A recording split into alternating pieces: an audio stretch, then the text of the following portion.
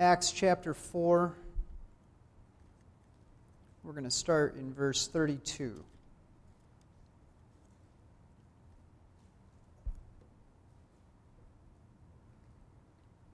The beginning of Acts goes back and forth from general descriptions to particular stories. And right before Acts 4:32, we have a particular story, and the particular story is of Peter and John healing a lame man, then being arrested for it, testifying before the Sanhedrin, the Jewish religious leaders, being threatened by those religious leaders who told them to stop preaching in Jesus' name, and then letting them go. And letting them go because the people were delighted that this lame man had been healed. And so they didn't feel like they could actually do anything to Peter and John, even though they wanted to. So they released them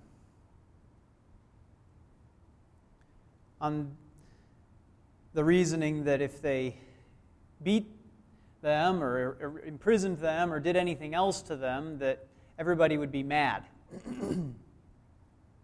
And so that story of Peter and John is a particular example of the general principle that had been stated in Acts 2:47, which said that the people were,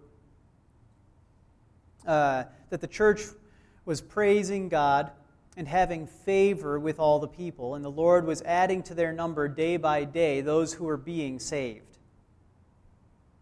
So you get these general statements like that. They were growing in favor with the people, and the Lord was adding to their number, and then it dives into a particular story of what that looked like. Now, you finish that story and you make it to Acts 4:32 where we start, and now it switches back to a general description of what was happening at that time. And so this is sort of the way we tell stories, right? You give a big picture overview real quick of what's happening, and then you dive into the particulars. And you say, and here's what it looked like. And so you could cut out the particulars, and you could skip from Acts 2:47 to Acts 4:32, and it would be, they were praising God and having favor with the people. The Lord was adding to their number day by day those who were being saved. And then you pick up in verse 32, and it says, and the congregation of those who believed were of one heart and soul. And Acts would be a lot shorter, and it would be a lot less interesting, wouldn't it? And it would be a lot less helpful, because it's when you begin to get into the particulars that you actually begin to engage in the story, right? But we're dealing with the general principles the whole time. So let's look at this. Let's look at this general principle. It continues some of that same idea in Acts 2:47, but it adds to it and it focuses on a different aspect. Please stand as we read Acts 4:32 through 35. And the congregation of those who believed were of one heart and soul, and not one of them claimed that anything belonging to him was his own, but all things were common property to them. And with great power the apostles were giving testimony to the resurrection of the Lord Jesus, and abundant grace was upon them all. For there was not a needy person among them, for all who were owners of land or houses would sell them and bring the proceeds of the sales and lay them at the apostles' feet, and they would be distributed to each as any had need. This is the word of the Lord. You may be seated. So like I said, we're reading the general, right? Then immediately, if you continue into verse 36 and then chapter 5, you see the particulars laid out of Joseph selling his house.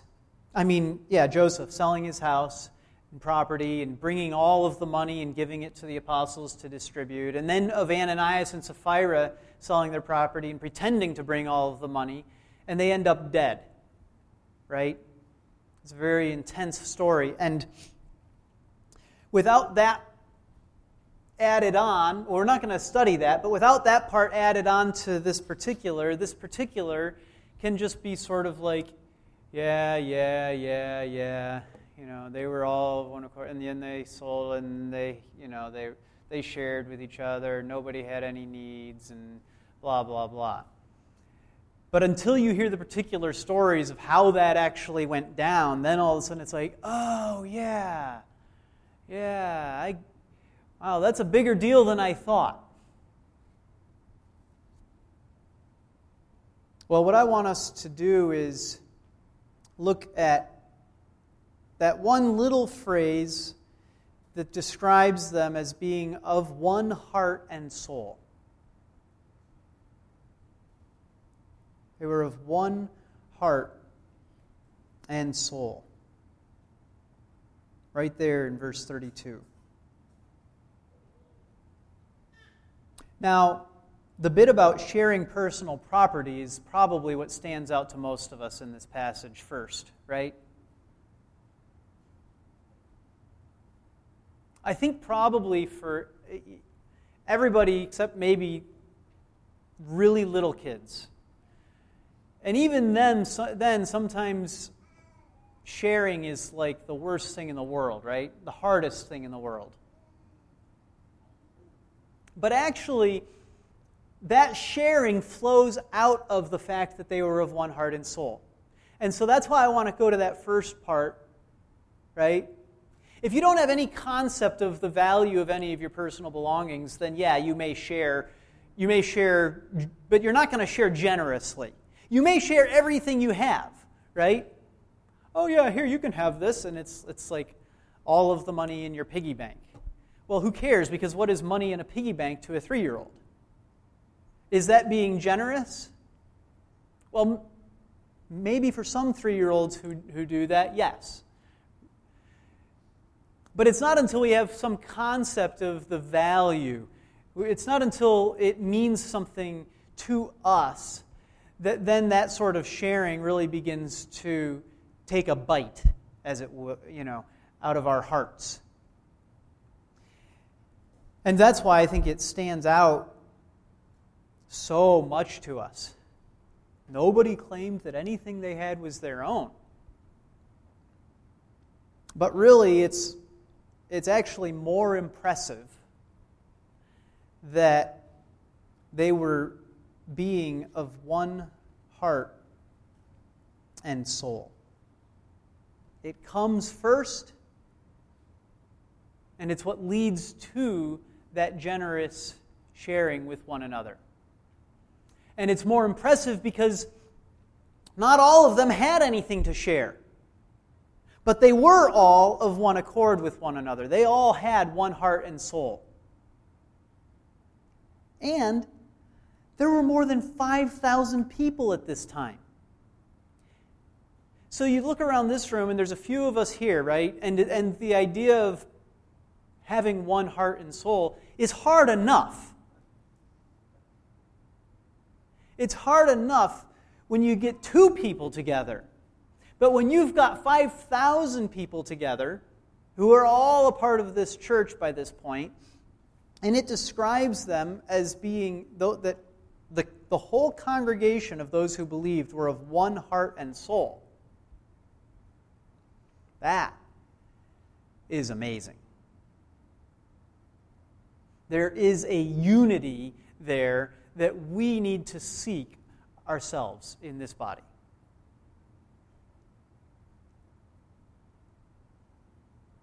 And so my intent this morning isn't just to tell you that we should all be of one heart and soul, but to make you truly desire that. to sell you on that.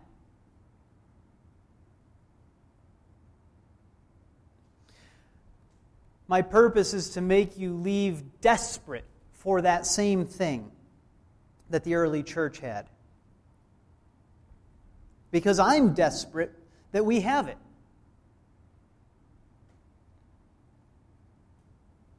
What does it mean to be of one heart and soul? Well, there's a lot of different ways of approaching that, thinking about that. One of them is to think about your closest friend. Who's your closest friend? And what would you do for that person? Well, this is the person you would do anything that you could to help. You love them. And so your real desire is for them to benefit from your actions. That's how we treat our closest friend.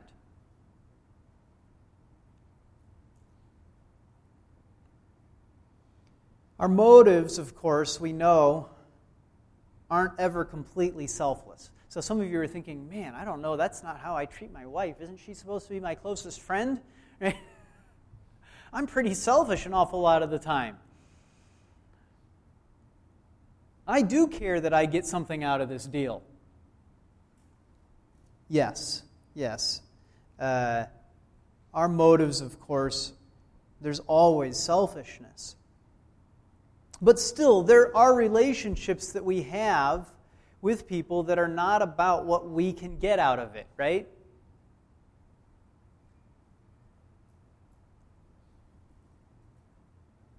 More than that, you know that they desire good things for you as well.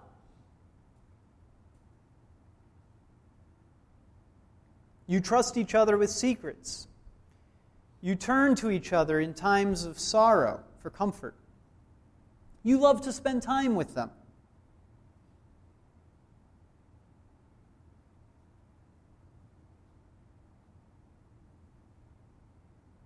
If you're a man and you think of your best friend, this is the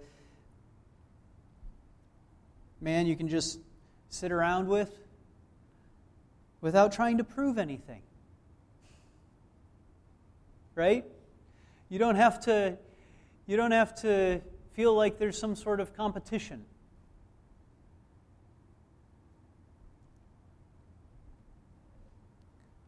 Typically, these friends are people who like doing the same kinds of things as us. And so you love spending time together because you agree about things that are important to you.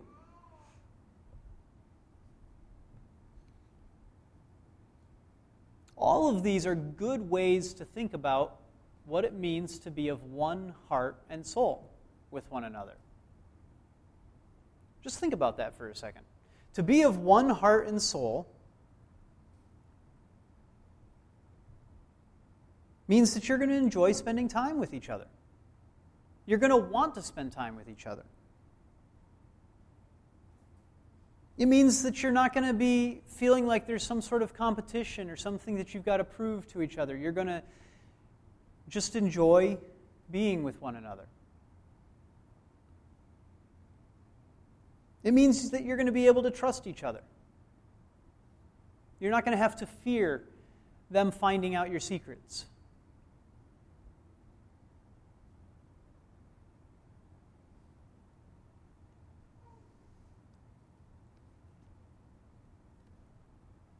Probably the simplest way to describe it is it means caring more about each other than yourself. Right? Caring about the other person more than yourself.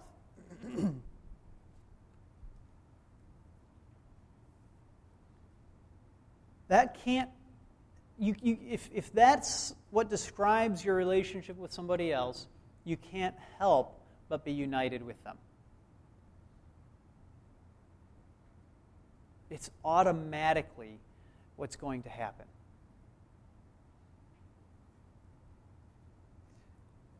Another way of thinking about this, trying to show you what unity, what that being of one heart and soul looks like is to think about possessions, to think about the possession that you care most about. And is there anybody that you care about so much and love so much that you'd simply give up that precious belonging in order to help them? You need help? What kind of help do you need? How can I provide that help? I can provide help by selling that land? Done. Getting rid of my house? Done. Selling my business? Selling my great-grandma's engagement ring? Selling my car, my boat, my bike, my four-wheeler? Any of it.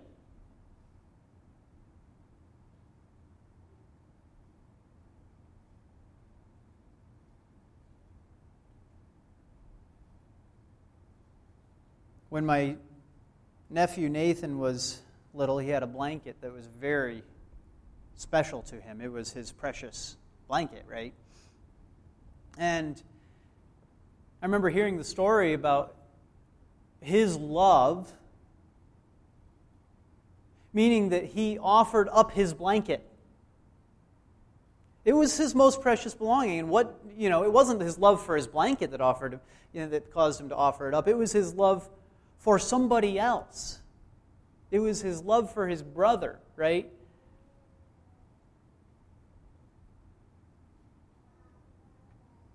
What does that show you about the relationship? It shows you the unity, and that's what's happening here when it says they were of one heart and soul, and then that nobody claimed anything was their own. That's the result of the unity.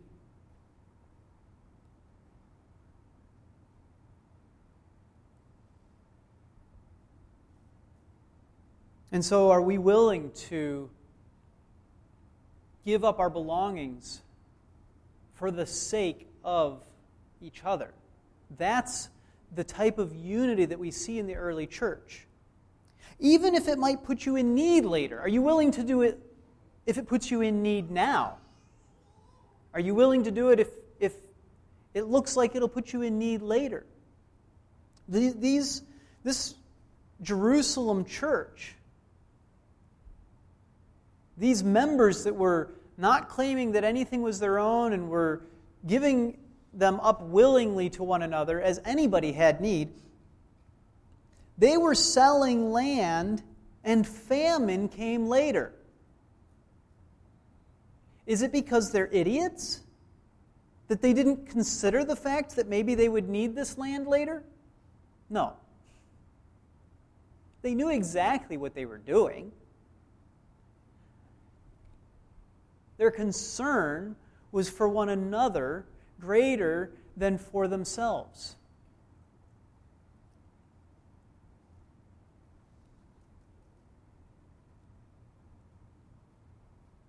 So they were of one mind. Think about what that means for a second. Being of one mind means that you're in agreement, right?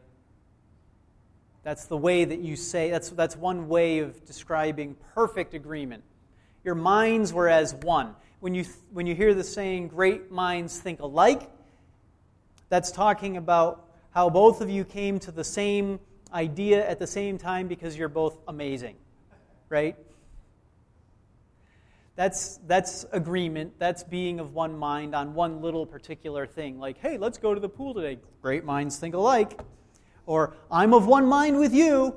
I think that's the most important thing to do today, right? Because, hey, it's hot out.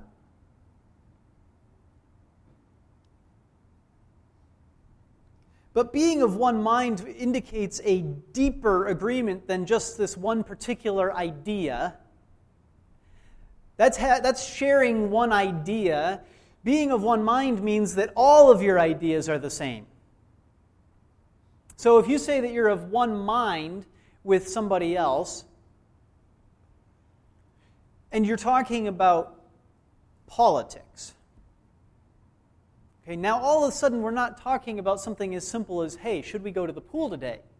Now you're talking about things that you could spend hours and hours and hours talking about, right?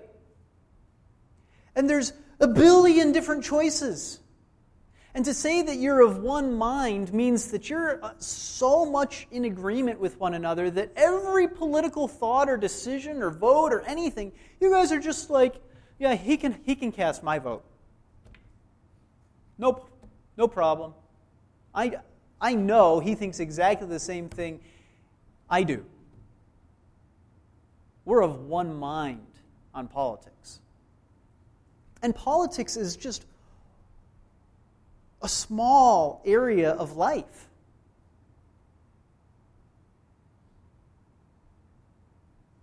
So to be of one mind about whether to go to the pool is like, okay, I mean, does that indicate that there's unity here? Well, no, frankly.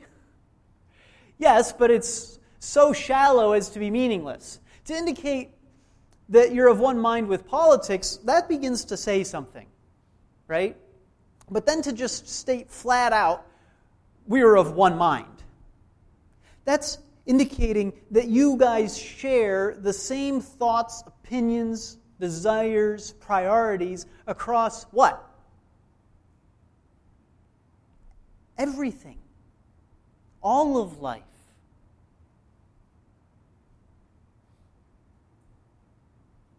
And so now you begin to see why they were willing to share their property with one another. They had exactly the same mind as one another. A need for the one, like, hey, I need some money to buy food, right?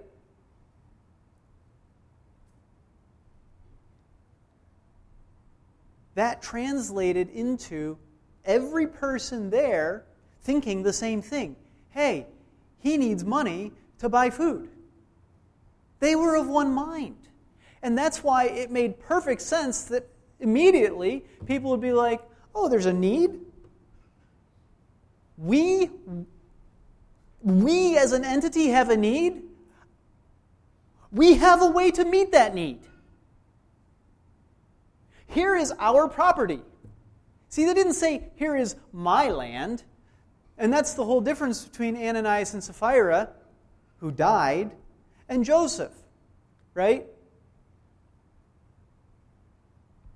Joseph brought his land, but it was their land in his mind.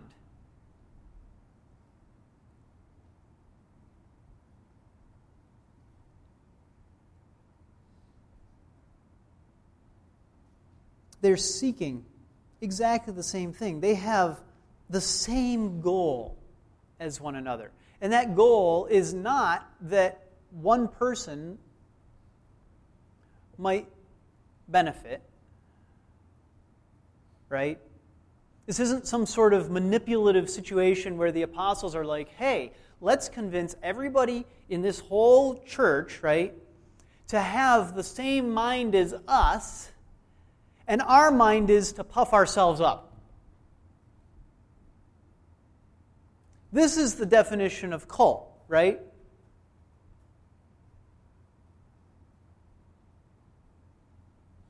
A cult of personality is where everybody's of one mind, but the one thing that they're in agreement of and seeking is the raising up of the one man, and not the one man, Jesus Christ.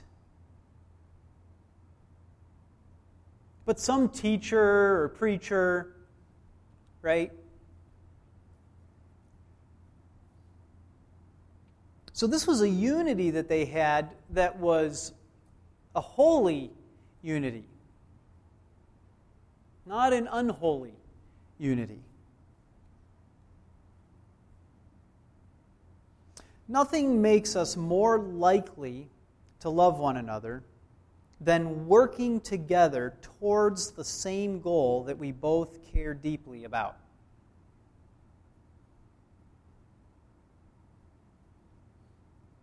You can't help but love one another when you're both working and you see, hey, they care about the same thing I care about. Hey, we're both working towards this. We both want this to happen. This is beautiful, right? So to return to politics, think of a political activist. He finds himself loving those who pursue the same goal as him, right? You work together in this tight-knit group to blanket the area with flyers and whatever it is that you're going to do, right? Make your calls, spread the word. And what's the goal? That candidate, to raise up that one candidate.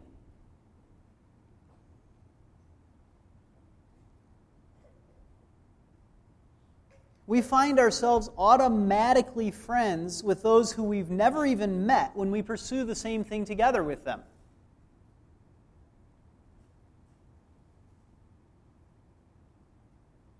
If I walk by my neighbor's house while they're having a party for the Bengals, which they will here in a few months, every day that the Bengals are playing, the garage is open, the TV's on, and there's an open party. And if I walk by and I start cheering for the Bengals, I am welcomed as a friend. That's all I have to do. All I have to do is have the same desire as them, and I am welcome to sit on the couch and drink the beer and be a friend. I'm loved. Is that weird? Well, to some of us it's weird because we couldn't care less about... What do they play? I'm just kidding.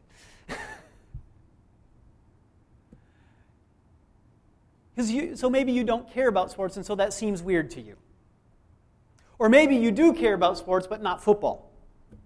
And it would make a lot more sense to you if we were talking about the Reds. Or maybe it would make a lot more sense if we were talking about FC Cincinnati or whoever it is that you care about, right?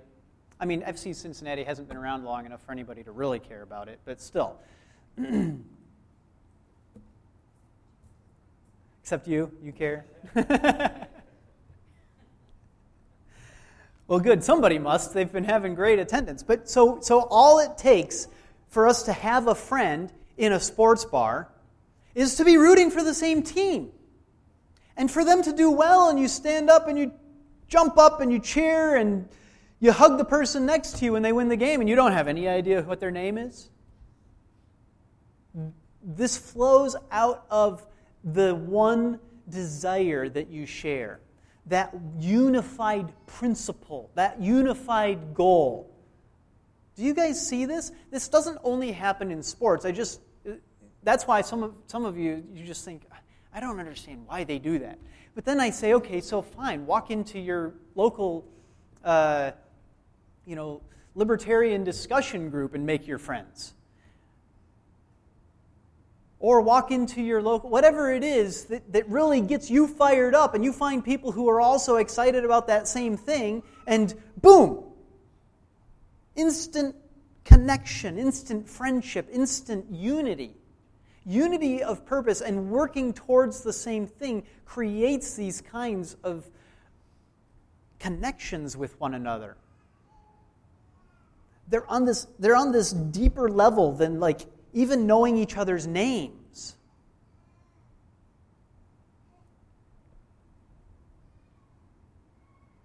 And the more important the goal is to us, the deeper the automatic kinship we feel with the person.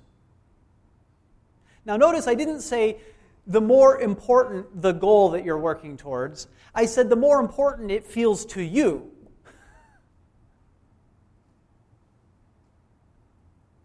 You get the difference? You can have this automatic kinship with people who support the same sports team as you. But if you don't care that much about sports, then that automatic kinship is going to be kind of flimsy. But if you care about that as the ultimate, most important thing in your life, then that kinship you feel is going to be stronger, deeper.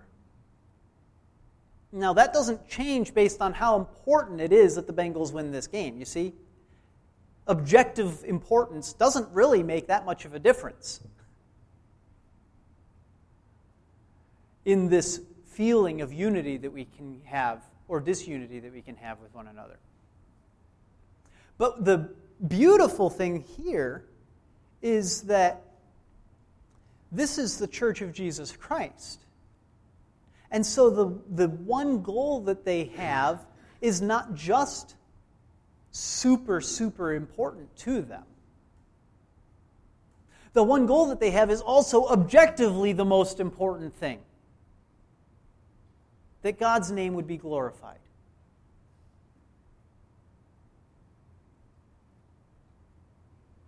And so, how sad is it that we have this automatic, deep kind of friendship automatically there with people over sports? If we then don't have a far deeper kinship and friendship and unity with those who share the goal of God's kingdom going forth in power in this world, of His name being glorified in our lives by our actions.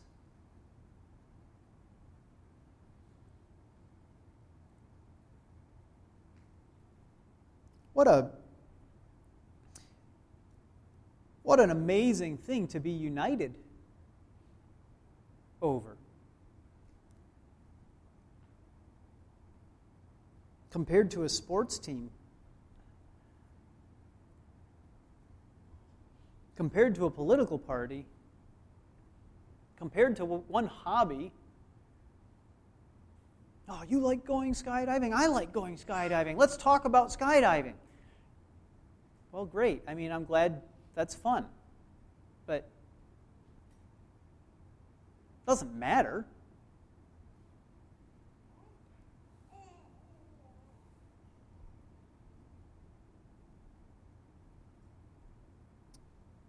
Are we of one mind with one another in this church? We need to be.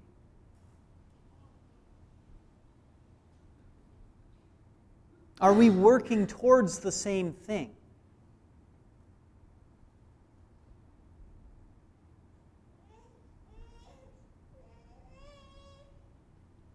Do you care about the work, the way that other people are working towards building up Christ's name here in Cincinnati?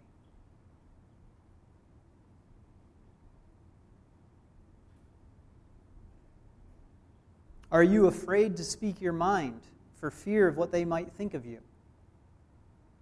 Well, then you don't have the kind of unity that this church had, do you? Because to have this kind of unity means there's no fear, because you know that you're of the same mind, and so you can say what you think.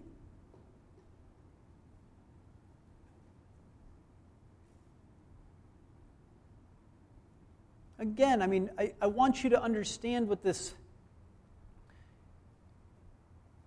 I want you to understand what this looks like, and so I bring these analogies like sports in, and it's so shallow, and yet it explains the concept so perfectly well. If you're sitting in a room of all Bengals fans and you say, "Oh, that was a terrible call. He was totally in the end zone," and everybody's going to be in total agreement with you. You don't have to worry about it. But if there's one stupid fan of the Steelers in there, right? You got to worry about giving yourself a little bit of wiggle room and not necessarily just being totally over the top in lack of judgment.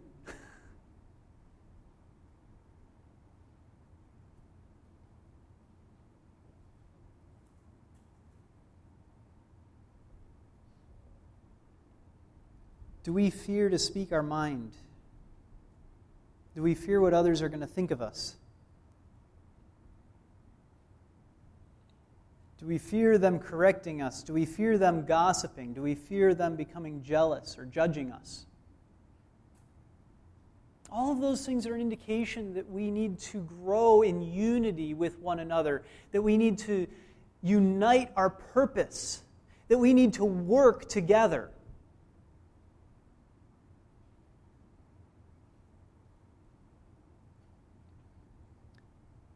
Remember I say that if you both have the same desire, if you're both working towards the same thing, that you'll automatically have this kind of unity. The flip side of that is that you are not able to work with one another. You are not able to both pursue the same goal if you're afraid of these kinds of judgments, jealousies, if you can't speak your mind with one another. You won't be able to make forward progress in the goal.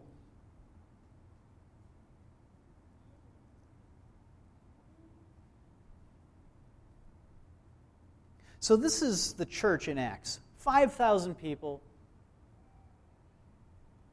And it says that all of them who believed were of one heart and soul.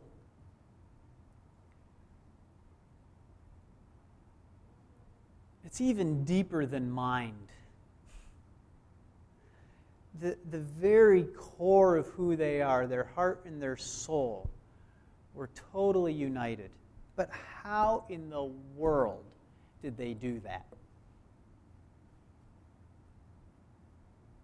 How did they have that kind of unity?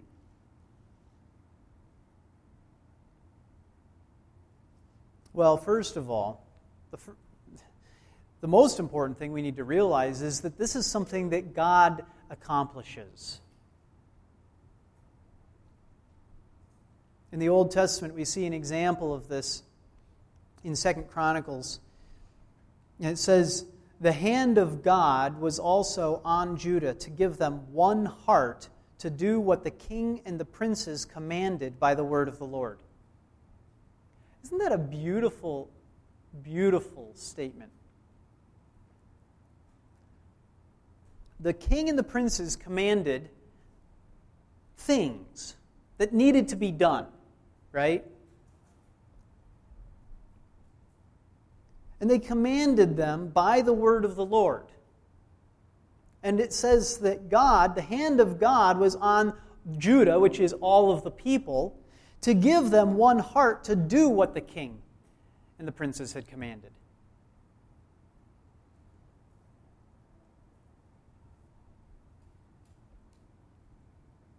Ezekiel 11, 19, and 20, we see a similar description, a promise this time. God says, "And I will give them one heart and put a new spirit within them. And I will take the heart of stone out of their flesh and give them a heart of flesh, that they may walk in my statutes and keep my ordinances and do them. Then they will be my people, and I shall be their God." And so what does this show us? Well, it shows us that the unity that flowed from them is first and foremost because of what comes, again, prior to that. It says, "The congregation of those who believed were of one heart and soul." This was not just a random group of 5,000 people who got together and decided that they were going to be of one heart and soul. And you know what? Let's make peace among all men.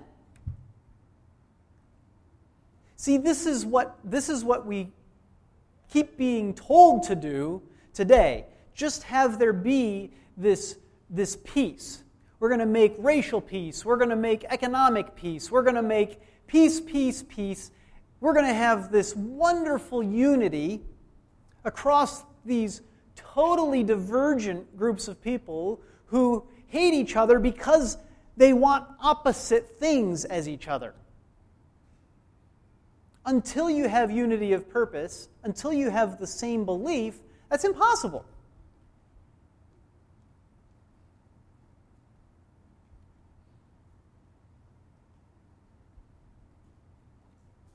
This is those who believed having one heart and soul.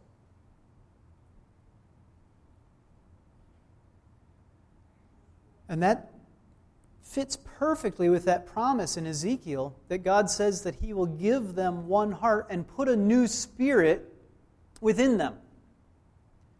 The fact that they believe and have received the Holy Spirit is what gives them the ability to be united. It's what gives them that same desire, that same principle, pushing them towards the same thing. It's because their heart of stone has been replaced with a heart of flesh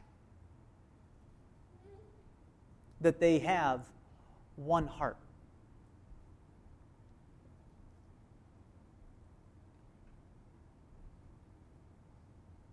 And so this is ultimately where our hope for unity in this body comes from.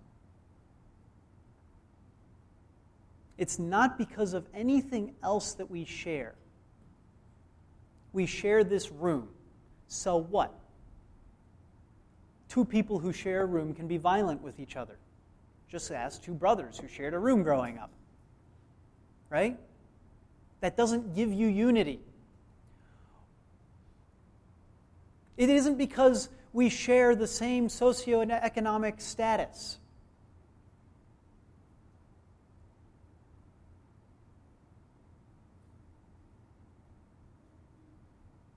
The super poor and the super rich can both hate people in their same tax bracket. That doesn't give you unity.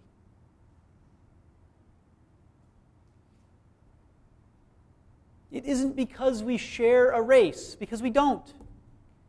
It isn't because we share anything except for a new heart given to us by God.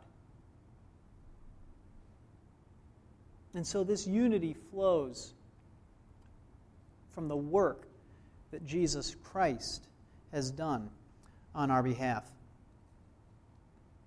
At the end of the book of John, we read Jesus praying that this very thing would happen. He says, "I do not ask on behalf of these alone, but for those also who believe in me through their word." Notice that. He prays for those who believe. And what does he pray? That they may all be one, even as you, Father, are in me and I in you, that they also may be in us, so that the world may believe that you sent me. Okay, there you go. I've been talking about this unity. I've been talking about this oneness of principle, and I've never really said what exactly it is, right? Just describing what it looks like to be of one unity, to be of one heart and soul, to be of one mind. And now I say, how did they get that way? And I say, well, they shared this one motivating principle, and God changed them and gave them one heart. But what was it that they were after? Well, Jesus says what he's after here. So that the world may believe that you sent me. Give them unity so that the world may believe that you sent me.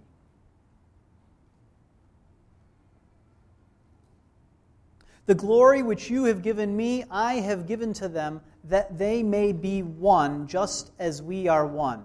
I in them and you in me, that they may be perfected in unity, so that the world may know that you sent me and loved them even as you have loved me. He repeats himself in this prayer.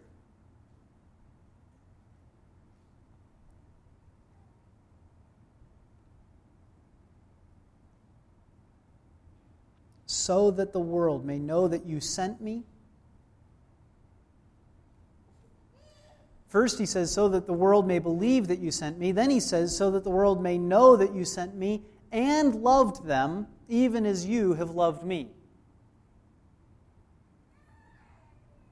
And so what is the one guiding principle? What is the one unifying work that we're doing together?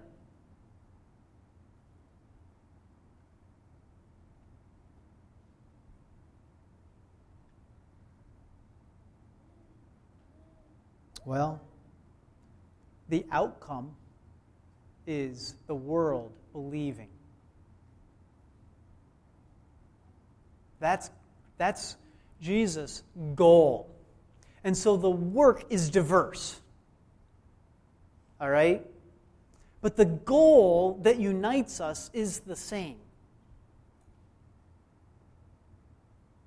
The work may look like totally different things depending on your family, depending on your time in life, depending on your financial resources, depending on all kinds of things. But the goal is so that the world may believe that the Father sent the Son, that the Father loved the world. The thing that unites us is that the gospel goes forth in power.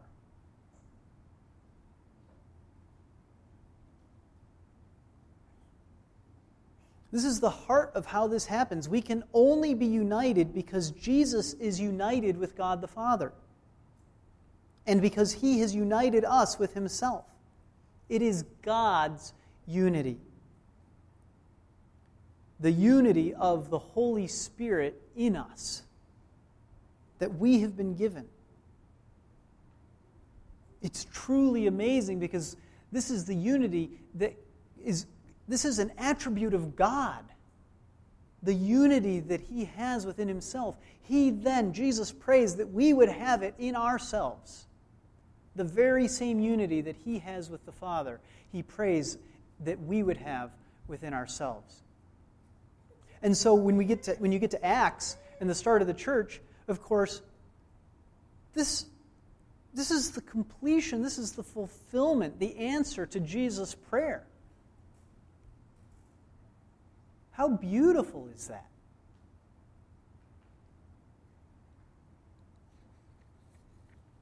And the happy thing is that it was not a temporary thing.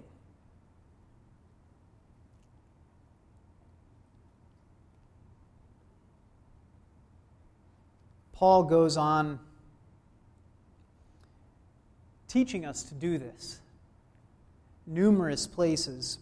In Romans 15:5 and 6, he says, "Now may the God who gives perseverance and encouragement grant you to be of the same mind with one another according to Christ Jesus,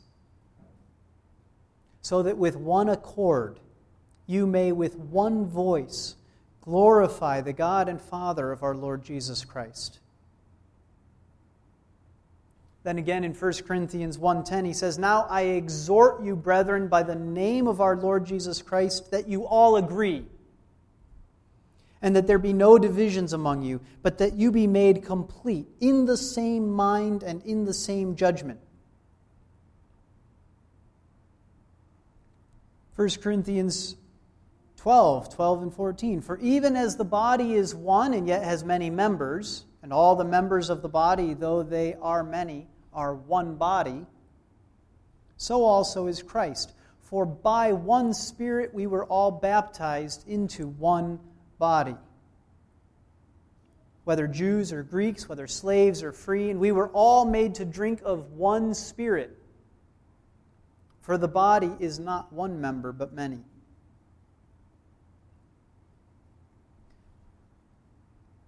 Paul seems to think we need to be reminded of the need for unity, doesn't he? Ephesians 4:2-4, "With all humility and gentleness, with patience, showing tolerance for one another in love, being diligent to preserve the unity of the Spirit in the bond of peace."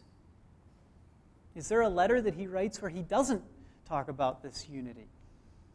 Philippians 1:27, only conduct yourselves in a manner worthy of the gospel of Christ, so that whether I come and see you or remain absent, I will hear of you, that you are standing firm in one spirit, with one mind, striving together for the faith of the gospel. Or later, Philippians 2:2, make my joy complete by, you guys can all guess it by now, right? Being of the same mind and maintaining the same love, united in spirit, intent on one purpose. What a beautiful, beautiful thing. And of course, that's something that we have to be exhorted to do. It's something that we have to work towards.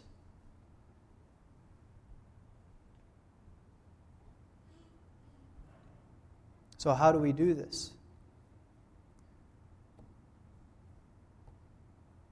Brothers and sisters, love one another.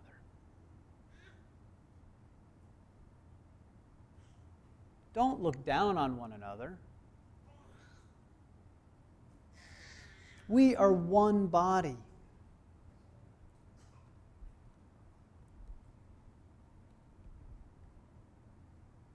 You think the work that other people are doing is worthless work? Then you don't have this unity.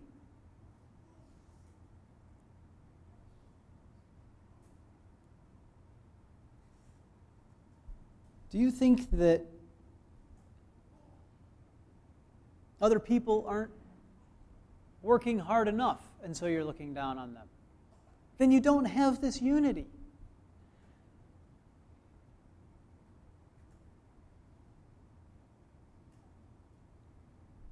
If we are united in our obedience to God's commands, that will be an answer to the prayer of Jesus Christ.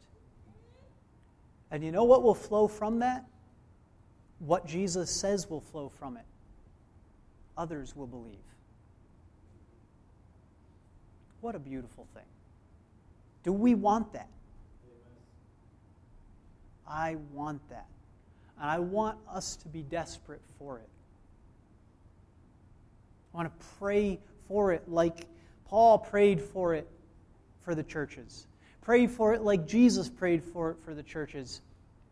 Look forward to it as an answer to God's promise in the Old Testament.